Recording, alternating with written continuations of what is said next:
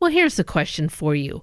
Why do you want to help people who are living on the margins? Is it for their benefit or is it for your own? Well, that's one of the questions that Michael Davis talks about in this week's episode, Common Sense on Social Justice. Michael is joining me today to talk to us a little bit more about, well, exactly that. Why do we help? And what are some of the pitfalls for those that do serve? Good morning, Michael. Thanks so much for joining us. Yeah, good morning, Brenda. It's good to be here again. So that's an important question. Why do you help somebody? Do we help the people who are living on the margins for their benefit? Or is it because, well, we don't want to see their tent on the side of the road and we don't want to see the remains of a mess when their camp has been pushed out or graffiti on the road? Why do we help? It's important. It's our intent, and our position is everything. Yeah. As I look at the local news in Portland, I often hear people complaining like, we want the city to do something about homelessness because we're tired of looking at the trash. Yeah. In other words, I don't care that people are suffering in addiction and all that. I'm tired of being inconvenienced by looking at this. And the fact is, you're probably just driving past it and it didn't affect you whatsoever, but you're tired of seeing messiness.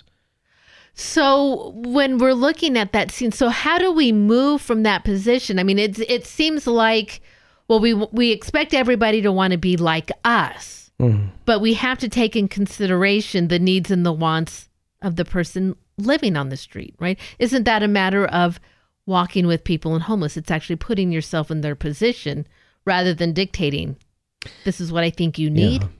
Yeah, exactly. As one priest we know would challenge people with that thought, that maybe those people don't want to live the same lifestyle you do.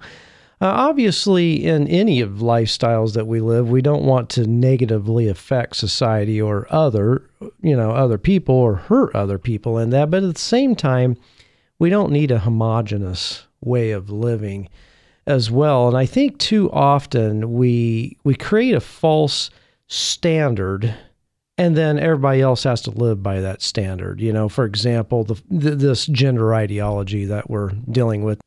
So we're talking about then affirming a position. So I need a just society and the rules to affirm my own belief. Right. So how do we find that ground scene? Okay, how do I set aside my own identity or my own pride? I've got to set it aside and help the person in need. Because, well, when you talk about, the city, well, I think about, well, I am working and I am supporting the city and I'm promoting good for others. How do we decide then what is the good for everyone then? Or is there multiple goods that have to be important? Or is there only one good, and that's the good that the saints promote? Yeah, good question. I mean, we continually define on the podcast that a just society is one where everyone has the opportunity to thrive. So then we have to get back to that definition and ask what, for everybody to thrive, they're going to thrive in different ways. So, that's really the standard right there, the true standard. So it could be that maybe that person's, ability to thrive comes in a different path than the way I thrive. But then we can say, based on that standard, when the city gives away free drug paraphernalia, that is unjust, because it's leading to their demise and destruction. However, to say that person has to agree with my philosophy on something or has to agree with the way I see things need to be done, well, that's not true, because that's just opinions back and forth, and it doesn't make them unjust. It makes it unjust to enable people to destroy their lives, but it's not unjust for you to have a different standard of how we get there, with thriving. And the saints, as you said, the saints were not about, you got to see it the way I see it, but rather, how do I bless you? How do I benefit you? And as we look at the prophets weren't all about, hey, widows, stand up for your rights. No, he told others, you stand up for the rights of widows.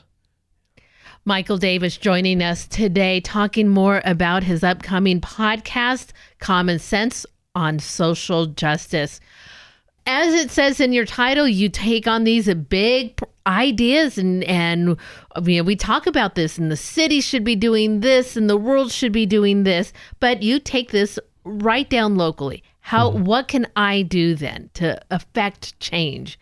So what is the answer? So how do I set aside my own pride and thinking that I want to help people by turning them into basically me, a person who has a job with a car, that goes on vacation, that has a house? How do I set that aside and look at the person and try to understand what their need is and to affect change so that way their needs are recognized and helped? Yeah, that's a good question, because we really do have that selfish tendency as humans. We always speak in terms of my rights. I'm not standing up for the rights of my neighbor to have free speech. My right to free speech, or bear arms, or whatever it is, My rights, or if we're talking about church, I say, oh, well, then at my church, we do this thing, this ministry, my church. It's just all ingrained in our psyche. So then and then we talk about my neighborhood. What the saints would do in their neighborhood is look around and say, what's going on? Who's suffering? How can I serve them? And they didn't think about how it actually personally affected them. In fact, you take Mother Teresa, and, she didn't have a good feeling serving the lepers. She actually went through the dark night of the soul serving the lepers. It affected her very deeply and darkly, but she was obedient to that call. And so we have to get back to a more saintly attitude that real social justice is about the other. How can I benefit the other? How can I help them thrive? Oh, I would suggest that you are talking a lot about humility. Yeah. I cannot think about myself. I have to think about them. I think that's a perfect starting point, probably, in order to make sure that I take the pride out of serving and really look at the true need and where I'm actually able to do the good, the right, and the just. Yes. Great podcast, Michael. Thank you so much for joining us today. And we can always rely on you taking on these tough subjects. Thanks so much. Thank you. And you can find Michael's podcast, plus all of his archived episodes. Head over to materdeiradio.com. You'll find it under the standalone podcast menu. You'll also be able to listen to Michael's current podcast and his past podcasts on the Hail Mary Media app.